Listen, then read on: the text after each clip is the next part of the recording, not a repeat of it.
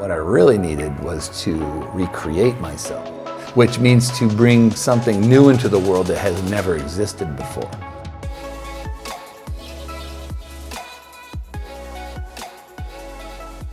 Today I have Jason Harris, the author of The Soulful Art of Persuasion, 11 Habits That'll Make Anyone a Master Influencer.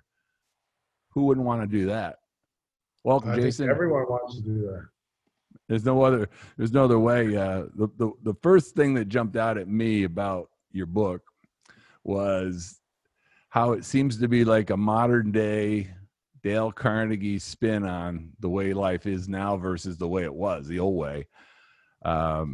Maybe we can talk a little bit about that ultimately and the 4 principles and the 11 habits. I want to dive into all those, but tell us a little bit about how someone like you from Virginia ended up going into advertising, living in New York City, and now is the author of a book. Yeah, I mean, I had a strange upbringing because my parents, we were talking about that earlier, but my parents were both academics, and I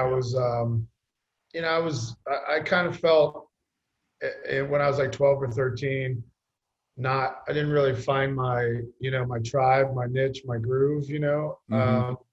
and I watched a lot of TV, and I always really studied those, we don't do ads as much now because it's all digital and social, et cetera, in advertising, but I did love those 30-second breaks in between the shows, and I always wondered when I saw it, like, would I buy that thing? And then as we got into like thinking about, you talk about career day in school and Mm-hmm. what people do, and I realized that, that's so much job is to think about those products and how to sell them. And I realized early on, like, I'd watch the Kool-Aid Man and Lego My Ego and all those different ads, which I'm sure you remember. Oh, yeah. And so I kind of early on, I knew I wanted to go into something in that field. I wasn't sure what it was. And then I grew up, I don't know if you heard me ever talk about the Kiss story. No, the band? Okay. Yeah, the band Kiss was when the first time I feel like I got persuaded, but I didn't really realize it at the time. But as a kid, I joined the Kiss Army. Oh, no kidding. And they would send me like which I thought they wrote, they'd send me handwritten letters with like stickers and keychains. Yeah. And they would have us call radio stations to get them to play Kiss. They created like an influencer network, like analog style, where they would connect with their fans through mailing them things and asking them to call radio stations in their area. And then, show up at concerts. They'd give you, let you know when their concerts were coming. And I would buy all their albums and go to their concerts. And I was so blown away by the character and the story and the mythology that they created with these, Mm-hmm. The Catman and the Spaceman and the Demon. Yeah. And I realized that they created a brand and a story, and I was very drawn to it as a kid. And then being part of the Kiss Army, I felt like I was sort of in this tribe. Mm-hmm. I was in like a group, and I really liked that when I was growing up. And I would just play their music all the time and run around the house. And what's funny is my kids, I took them to their first concert at Madison Square Garden. This was like, I guess, year and a half ago, like pre-pandemic, but not that long ago. And we got like a face paint artist to come in and do our faces. Wow. And I got them like little blood capsules they could like freeze in their mouths. I have 2 boys, so they loved it. And that was now they can tell their friends when the question comes up, what was your first concert? They have to say a Kiss concert, even though they absolutely hate the music. I went to my first Kiss concert right before the pandemic in Jacksonville. So it must have been the same tour. Yeah. Yeah, it was like my first one. or something. Yeah. Oh, it was great. It was fantastic. My friend, it was in 2019, so it would have been a year and a half ago. Yeah. Because That that was sounds the right. year. Yeah, it was 2019 in Jacksonville, and they came all dressed up, and they've been lifelong Kiss people, and I have not. It's really cool. So they created a tribe. Yeah. Wow, early influence. Someone Early thought of that. influence. Yeah, that was influenced by them, and they're a spectacle. They're fun. Wow, that's cool.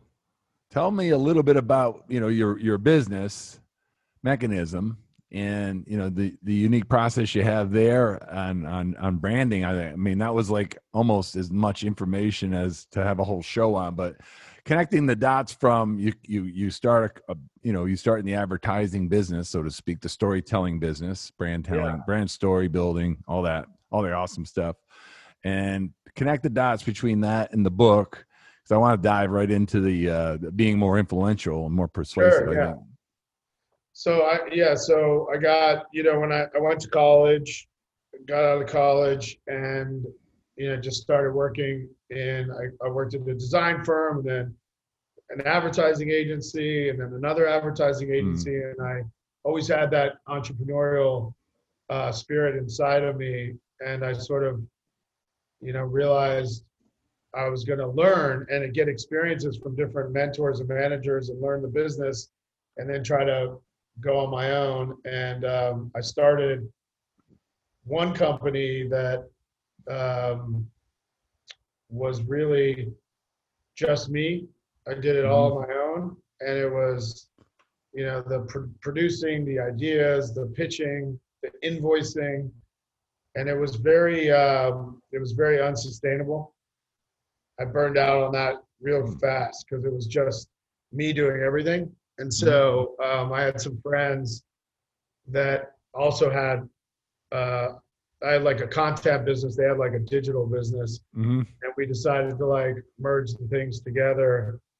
And that's Mechanism, which is the agency now, which has been around about 15 years. It's Mechanism with a K. Because we went to register the URL and the CH was taken, mechanism.com. So we changed it to a K instead of arguing about a different name. That's funny. Yeah. And so we've been doing it, independent creative agency. We work with, some of the biggest brands out there, and got 4 offices, 200 people, and it's been really fun. And that's the part I like. Like I knew I wanted to get in advertising early on, but the part I really like is the entrepreneurial part of, helping build brands and taking risks, and that idea of like kind of making your own decisions really has been for me more fulfilling than the advertising part even. Yeah, I think you're underselling your advertising background. Like, did you see that movie Fake Famous yet? The HBO. The fake. There's a lot of fake famous advertisers, but you're the real deal. Like you had Peloton, Ben and Jerry's. Like you've brought some big stories to market. Definitely. And that's exciting. So your credibility, with being able to persuade should go a long way. As we connect the dots, not to take away from the book, but why would you want to go out and write a book and teach your concepts? What was the driver there? Yeah, so I originally set out to write a book that was about lessons from some of the greatest advertising campaigns that people could apply to how they brand themselves in the world, and as I sort of started out on this adventure, which took about 3 years to complete because I was writing it part-time. It wasn't it was like a side hustle thing. I tried to write a book. And I realized as I researched and I read a lot of business books and self-help type of books. And I realized that you mentioned it sort of early on, the Dale Carnegie, How to Win Friends and Influence People. I realized that those seemed a little, there was great points made in them, but they all felt a little transactional. They felt a little bit of like what you think of when you hear the word persuasion, which Mhm. is almost tricking people or getting people to like you so that you can ultimately get their money. And Right. I felt like that was not the way I had built my business, not really what I believed in. Mhm.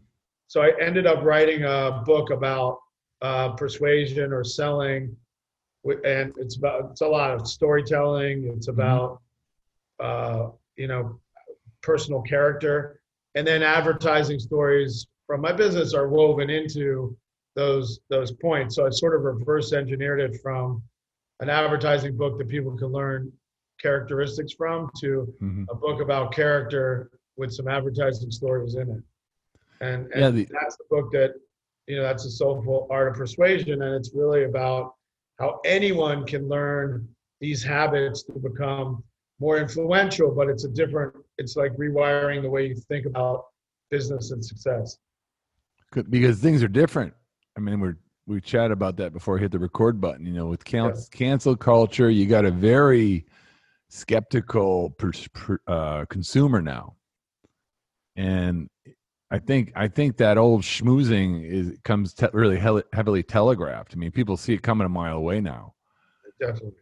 Yeah. and Yeah, totally. so that's really that was something that I love that book, and I read that book in my 20s. I've read it recently, and there's some great points in there about about life, but there's some ways that could be unethically used as well with someone who's disingenuous trying to trying to motivate or persuade you using non-genuine uh, likability factors or whatever you would call it. But your book is 4 principles Yeah. that I want to chat about, and 11. I think it was 11 habits you had said. Yeah, the habits come out of each principle. So you got be original, be generous, the concept of soulful, and the concept of empathetic. Yeah. So let's get into because with being original, and one of my favorite parts of the dialogue I've heard about was turn and face the strange. Yeah. Talk a little bit about that. Okay, yeah, sure. So be original, that principle, that concept is really boils down to the Oscar Wilde quote, be yourself, everyone else is already taken. Mm. And it's just that really idea of knowing your values, knowing your idiosyncrasies and your interests and your role models and what really makes you tick. And it's sort of, all about leading your story with who you are versus letting the world and your relationships kind of create the story for you. Mm-hmm. And it's really about being the driver. Similar to, I think, some of the ideas in the book that you put out. Mm-hmm. But that is really all about don't be afraid to wear your idiosyncrasies on your sleeve and tell people about it and be vulnerable. Like we just started talking, and we already talked about my experience with divorce, and you talked about your experience with a near-death experience. And that's a great example of where we were instantly bonded because I'm opening up to you and not trying to put on that I'm something I'm not. Right. And you did the same with me. That's a great example of being original and going straight at being who you are and not trying to sell or pitch or win things by saying you love golf but you don't. Or right. That's the point I was making out of the. Yeah, there was always when we sold insurance, we were always told because no one wants to buy insurance. Yeah. They don't think they're going to die. Like no one ever got that point. We sell life insurance. They don't think they're going to die. So you have to put the cook in the kitchen. And if they don't trust you, you're out. So you got to get in rapport as quickly as possible. So the guy that taught me was an original Tin Man. He used to sell aluminum siding. Oh my God. And he would always say, find something, anything, a picture, a bike to get commonality with them. And I think today's consumer is so smart to that. I mean, a lot of times I loved meeting people anyway. I wouldn't trade it. I was in people's homes, knocked on their doors cold. I wouldn't trade that experience for anything. And the ability to Wait, you create actually rapport. like went to people's doors and knocked on them? Thousands of them. Yeah. Yeah. Oh, No yeah. way. Oh yeah. To sell them life insurance. It was door knocking. And boy, I'll tell you, when you know your numbers, some will, some won't. So what next? Someone will. About 1 in 10 people will say, you know what? I've been thinking about that. So you get right into it. Yeah, you knock on the door. I saw a couple bikes. Do you have a college plan? Do you have life insurance for your kids? That's what we do here at Prudential. And 5 out of 10 will tell you to beat it. 4 out of 10 will be nice. 1 out of 10 says, I've been thinking about that. I probably should have that. Come on in. And you cut a deal. And while everybody else was sitting in a cube, I was, doing a couple of those a week and making pretty good money, in my 20s. But it's a lost art. They don't do that now, right? There's a company that does do it. There is a company that only does that. Is that legal to do that now? Yeah. Oh yeah. I mean, you can get shot, but it depends on where you are in the country. But they do it. You can do it because it's a product that the consumer's not motivated. You have an unmotivated buyer because they want to. There's the cognitive, what do they call it? Cognitive dissonance. Is when your actions and your values are in conflict, your brain will create a excuse not to do it or to do it. In this case, if you have kids and you don't have life insurance, you're going to say, well, at least I'm not going to die yet. And, that's why we have fat doctors that smoke cigarettes. They're smoking cigarettes. They know it's not good and they're overweight, but they lie to themselves. Yeah. So life's changed a lot. I mean, that product is, it's still a product where very few people have it. Very few people actually own their own private life insurance. They have it through their employer. So that's what we did. And now, now it's social media. Like if it was easy to sell on social media, people would be doing it. They're not. Wow. That's crazy. Yeah. But being strange about it, it's kind of, it's an interesting product. I could talk all day about it, but I got a lifelong lesson in rapport building. Yeah. And being real and getting to know people and getting them talking about their, what they're afraid of. And that's a big part of their lives. Yeah. And another thing, like I firmly believe in, one of the habits in the book is this idea of never be closing. And this idea of letting go of short-term transactional thinking. Like if you're in someone's home, I'll take it to your analogy. Mm-hmm. If you're in someone's home, maybe that's different because that's a pure numbers game. Yeah. But in my business, if you make a contact with someone, you pitch their business, you learn about them, you learn about their product, their company, their service. Like with you, we make a connection. I go on your podcast. I could easily say that's transactional because he's promoting my book to his audience and leave it at that. Or I could see this as like the start of someone in my network and someone that I can have a relationship with and not be transactional in my thinking and try to develop relationships and thinking about your network as that's your value. That's and it should ever be expanding, not contracting.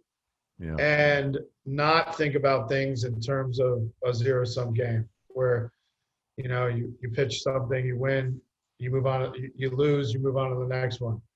But think about it as, I'm investing an hour in talking with you. Mm-hmm. Why would I let that relationship drop to zero and not, know that if you're going to Costa Rica and I read something about Costa Rica, I can flip it to you. Yeah. And, you'll know that I'm thinking about you and that this is we're not closing. It's not like the deal's done and it's over. So that's a way I had to rewire my brain to think that way. Because I don't think naturally people that build businesses approach it that way. I think they're always thinking about the next quarter and the results for the quarter after that and creating shareholder value.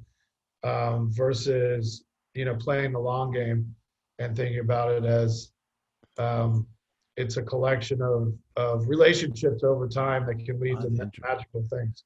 There was a there's a concept I learned when I was younger, because one of the things we were taught was to sell something very, very small, like something it was called the monkey's paw, and a no-brainer, like something that had a lot of value that they needed, that you can handle for them fast to get that relationship under the books, on the books, so to speak. Like this, even though no money's exchanged, we've shared values and exchanged a couple ideas for one another. But the monkey's paw is a nautical term for a rope, and at the end of the rope, you tie the knot so the knot lands at the end, so it has weight, so you can actually throw the rope.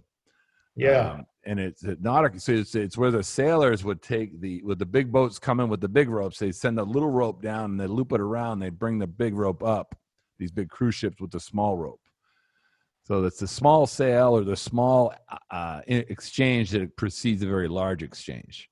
All right. Okay. And it's really, really, I never thought of it though, just in pure, like, don't let it go to zero. It'd be a shame anyway. Life's not so short sometimes, because at some point somewhere you may need help or guidance or another ear to bounce an idea off of. That's really good. Really, really good point.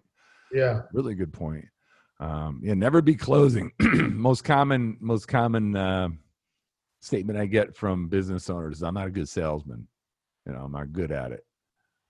Or I can't sell. Or I'm not a good, I'm not good at selling.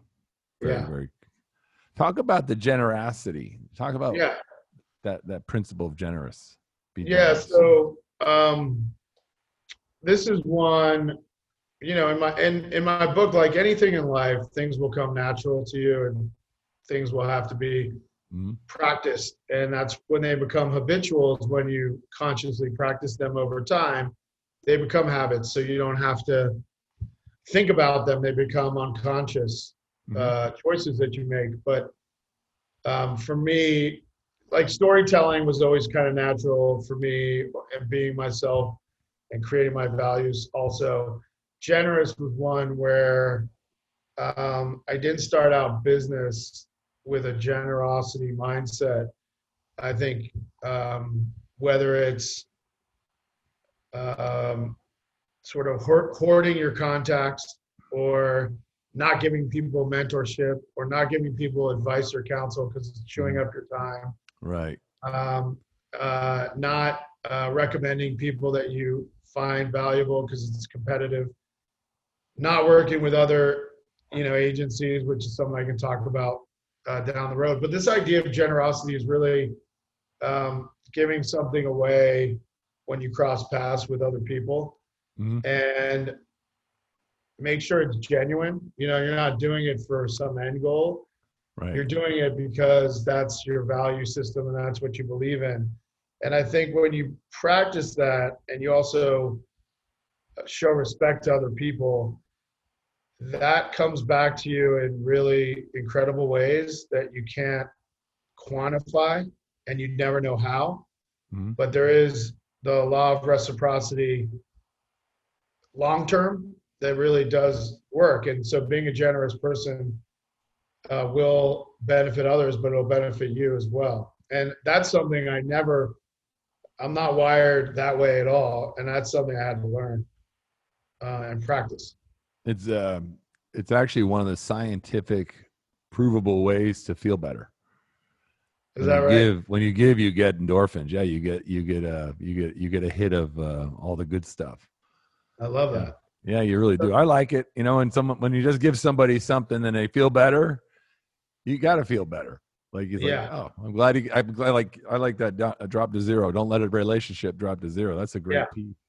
Yeah, and I think when people reach out for me for connections or contacts or anything, and I also, part of it is giving things away also. So like if I'm buying a book that I find inspiring, I usually buy like more than one copy and find someone that I have crossed paths with that I think could benefit from it.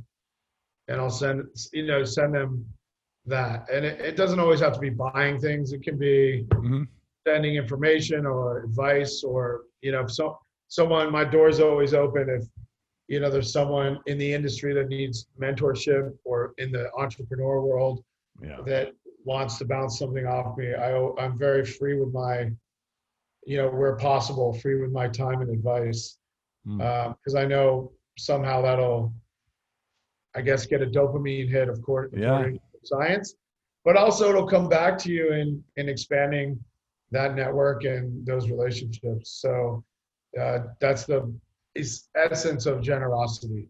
The social contract. I mean, it's yeah. I mean, I've always helped people out and lift people up. But one of the things I do now with a lot of my solopreneurs is I know when they're doing well, and a lot of these people, their dads are dead. So I call them up, and say, hey, listen, I'm proud of you. Great job. I know you had a good week. And you'll be surprised that, once you celebrate, they may say, he'll send you a text, say, my best week of my life. I had a kid that I mentor. And he said, that's the best week of my life. Like, I'm sure no one else told him that, that feels good. It made me feel good. So I call him special. Just say, hey, I just want to tell you, I'm proud of you. Yeah. We all want to feel. Was that a behavior that was that learned recently, or did you always operate that way? No, I was always too busy to do that. I was thinking like I had a number of appointments I had to hit. And if I didn't have room, I had to say no. Yeah. I'm trying to do my new journey is about location independence and 10xing free time. Yeah. If you want to 10x something, 10x your free time and do good things with the time. Don't watch Netflix and binge watch TikTok. Right. Do something decent with it, man, because you got a lot of time and people waste a lot of time with ineffective advertising, but there's lots of things they can do to get their time back. So I'm trying to do good things with the time. And you can do that when you don't have your calendar booked to, wall to wall. You can start. I know really looking. that's a struggle that I am building a business and promoting a book. That's something that I am very. It's a scarce resource. Is time, and I'd love to get to a freer state with that. Yeah, you can't. I mean, the book thing you got to do like theoretically once and do it hard and right, and then get it going, so it creates a momentum of its own. That's what these are great for. I mean, directly and indirectly, I know thousands of people will be watching this. Thousands. Yeah, that's great. I don't know how many thousand, but more than 2 or 3. So if one person connects with the idea, like don't drop a relationship to 0 or be a little more generous. And don't be down. There's new ideas out there on how to influence and persuade. Talk about personal genius or personal Jesus. I like that. I heard it was on your website. The talk, you said that Jesus was the first CMO. And the principle of soulful. He was, and he was selling Christianity. He did a really good job. He was a great marketer.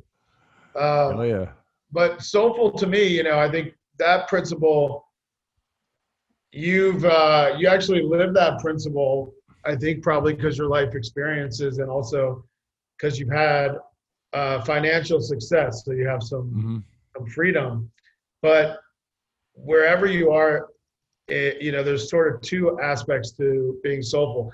And that's why Soulful Persuasion is the title, because persuasion can have negative connotation. You can think that you're tricking people into something, and the soulful part is, well, actually persuasion, we have to persuade whether we like it or not all day long, and that's how life is.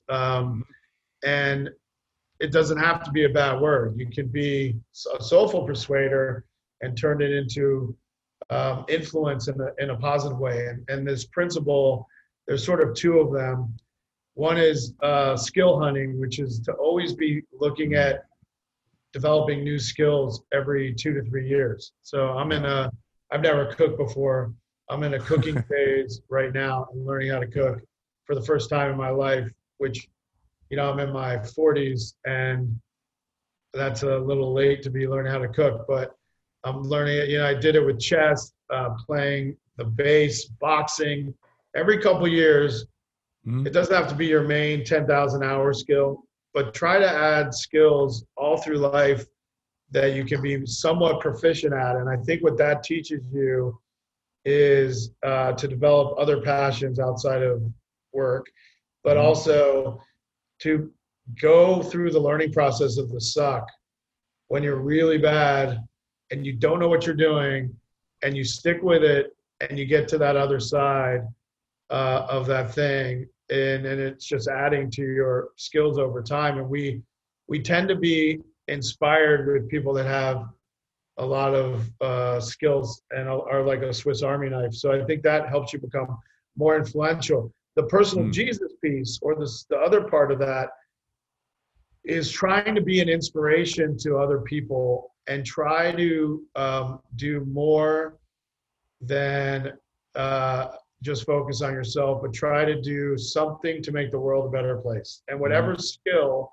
you've mastered, try to apply that skill in a positive way. And that is a really fundamental principle that I believe in. And so, like, as an ad man, we started a nonprofit with like 100 companies in it that can, in advertising, it's real cutthroat business. And this is sort of a knives down, hearts out approach, where we can partner together to help things like, fight racism, gender equality,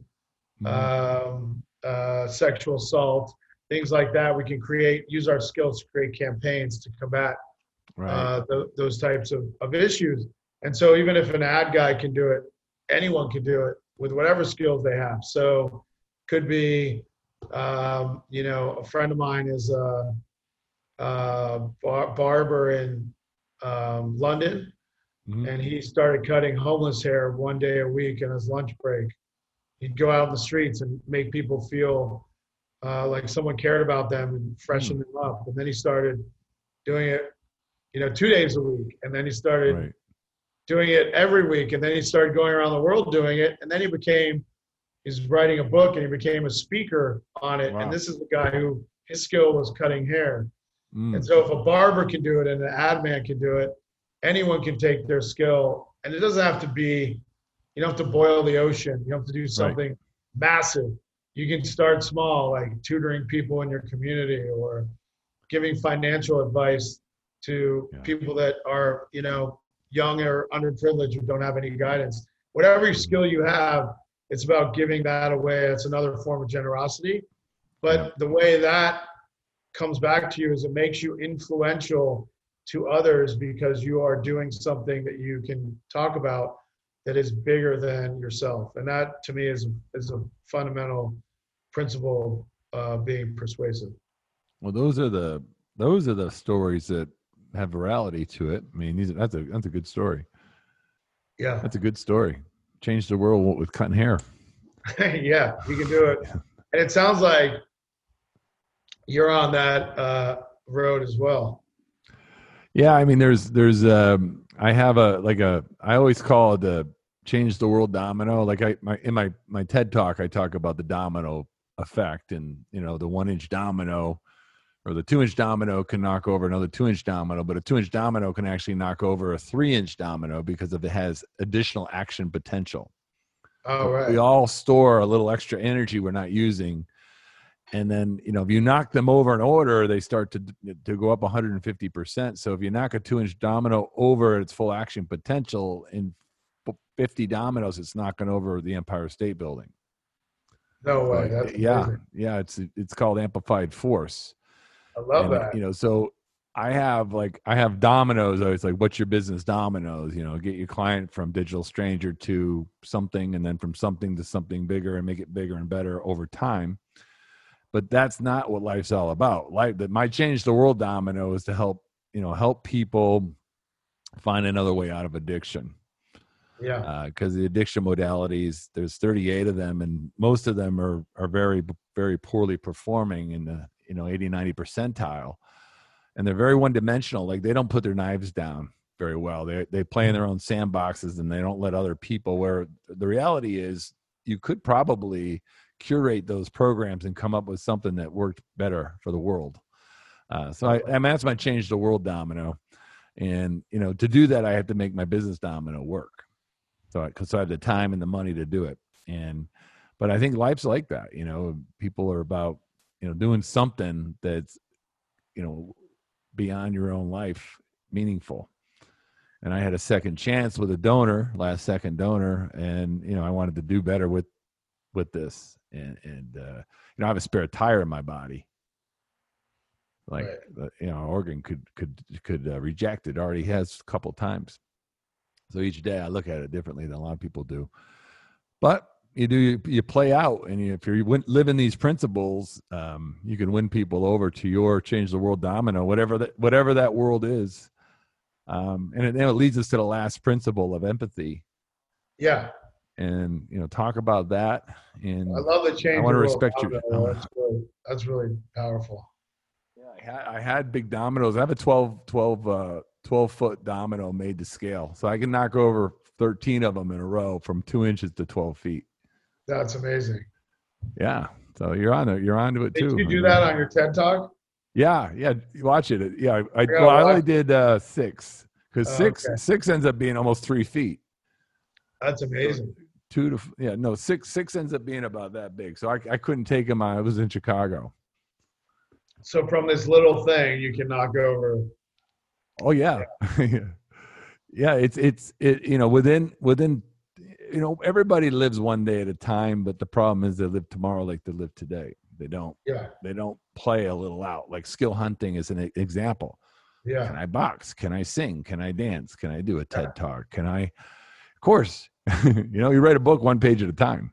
Yeah, exactly. One paragraph at a time. It's inside of you if you want it, if that's important to you. That's why I asked you, is that your first book? Because my first book was hard. Very. It's hard shit. It's not easy. Yeah, you really lose a lot of sleep. Oh yeah. Then you get it finished, you think it sucks. Yeah, it's like anything. Like I was in bands forever, and you'd go through the same process of whenever you're creating. Right. You're like, or the opposite. Like at the time you think it's brilliant, you read it the next day, you're like, this is fucking garbage. You're like, what is this? What was I thinking? But that's funny you say that. Yeah. When someone else reads it, like, you're not publishing this, are you? Yeah, no, this is a dumb idea. But yeah, empathetic. The last principle is really about making it about them and developing a curiosity for other people. That's something Dale Carnegie talked a lot about in some ways, but it's much more about finding commonalities and not differences, but not forcing those commonalities, not saying, oh, I'm into biking because you saw a picture of a bike. But looking at, it's more about the human experience, and that we all are so similar. Mm-hmm. We have 99.1% of the same DNA, and it's that tiny percent that makes us all different. And we all think we're so different in our own little echo chambers, and our, we're sort of split into our own little groups, and that's all we care about. But really, there's a common humanity. We have common needs, common things that excite us, that bring us common ground. And I think it's about sharing that and really seeking out collaborations with other people, and realizing you can't and don't have to do it yourself. And to do that, you have to really understand how to connect with people, and you connect with people by being an empathetic person, and that connection makes you ultimately more influential and builds your network and your community. Yeah, that's powerful. It's hard to stay empathetic deliberately when you're so damn busy. It really is. You're worried about. I have so many more things I want to talk to you about. But there's one thing I had to ask you, because I want to respect your time. You're an ad man. Yeah.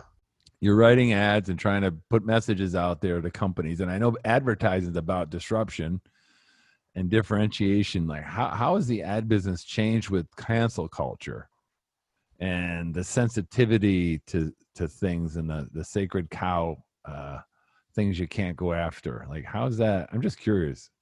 I mean, it's changed very dramatically in that you almost have, depending on your company or how you're set up, but you almost have like extra layers of people that need to look at your stuff before it goes out into the world and check off to make sure this doesn't it's not going to blow up in your face or defend. Can you make it make sense? And there's not a tripwire with it, because there's this whole group of trolls that are like sitting on they're sitting with their mouse waiting for you to post something that they can attack the company or create a backlash for. And as the stewards of the brands we work for, we have to protect them and make sure that doesn't happen, but at the same time make work that stands out, because people hate advertising. They love stories, they love brands, but they hate advertising. So you need to connect with storytelling, but also not offend. And so it's gotten infinitely harder to crack those ideas that thread that needle. And it's changed dramatically, and I'd say very quickly, like in the past, 2 years. Yeah. I mean, my number one video got almost 10 million views so far. The only reason it got 10 million views, it was how to become the first millionaire in your family. That's a great title. And it was make $274 a day. Well, $274 a day is 100,000. So it was like that was the domino to get to $1 million, and then I didn't take taxes out, and it's like half the people said $274 a day isn't $1 million, it's 100,000. So everybody was calling me stupid, and then the algorithms pick it up. Like if you want to get viral, you also can make a mistake or typing error. Like when people are engaging with your profile, it goes. So that was like literally bad math. Bad math got me 10 million views. Was that it was TikTok. Was it worthwhile? Oh yeah, I do it again. I do it on purpose now. I don't do it on purpose. I like to leave, you gotta, it's the whole idea is it's not as hard as you think it is. Because if you make 100,000, it's a hell of a lot harder to make 0 to 100,000 than it is from 100,000 to $1 million. Definitely. It's way easier to get once you get the first 100. Even Buffett said that. But you've been awesome. I really enjoyed this. Likewise, man. You've been awesome too. Thanks for having me on. Tell us about how someone goes about getting your book and what else is available there.